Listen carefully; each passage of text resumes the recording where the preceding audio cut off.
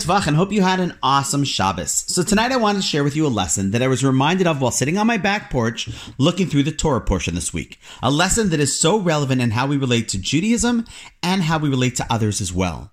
The Parsha opens up with a lot of anticipation and excitement. After working for months on building all of the pieces of the Mishkan, the traveling temple, as well as the vessels and the various outfits that were to be worn by the priests when running the service, opening day is about to happen. Everything's in place.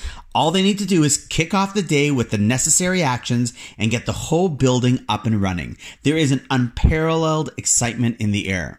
But then everything seems to unravel as two of the priests, Nadav and Avihu, who also happen to be the sons of Aaron, the high priest himself, decide to give an offering to Hashem, and something goes terribly wrong, and both of them die in an instant.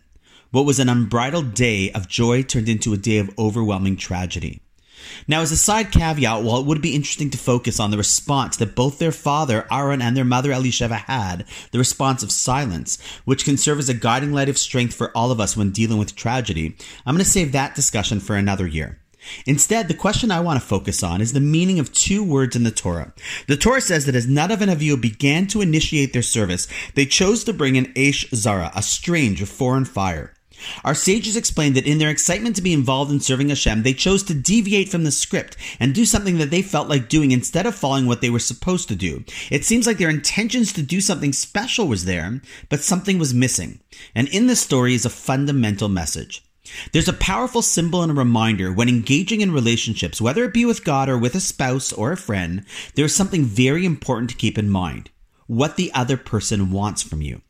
When it comes to Judaism, people often think to themselves, yep, I love this Jewish thing and totally understand that there's a God, and yes, there's a Torah and all these wonderful principles, some of which I understand, others which I don't, but personally, I think I want to do it, as Frank Sinatra so famously sang, my way.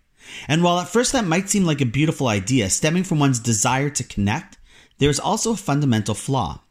See, often in relationships, we do what we think the other person would want, because it's how we would approach it, and not recognize that not only might that not be what they want, but they have actually told us exactly what they would like us to do, and yet we choose to do otherwise. The key to being in a meaningful relationship with others is to understand what they want by listening to what it is that they tell us straight out often, and then doing that, and doing it willingly and gladly with enthusiasm. It's actually quite simple. The only thing that gets in the way of doing what that is, though, is ourselves. Telling ourselves, yeah, but I know better. Seriously? I know better what that person wants from me than they know themselves? That's kind of odd. And so too with religion. We think of ourselves, of course, I know God, what he would want and not want. That thing he told us in the Torah? No way. This feels much better, and of course Hashem wants us to serve him in that way, which feels good. Obviously, being invested in making things personal is a key, important aspect, but not to the extent of ignoring the directive of what others want. Yet so important is this lesson that we learn it on day one of the opening ceremony of the Mishkan. I really believe that most of the disharmony in our lives would disappear if we were just able to follow this one simple rule.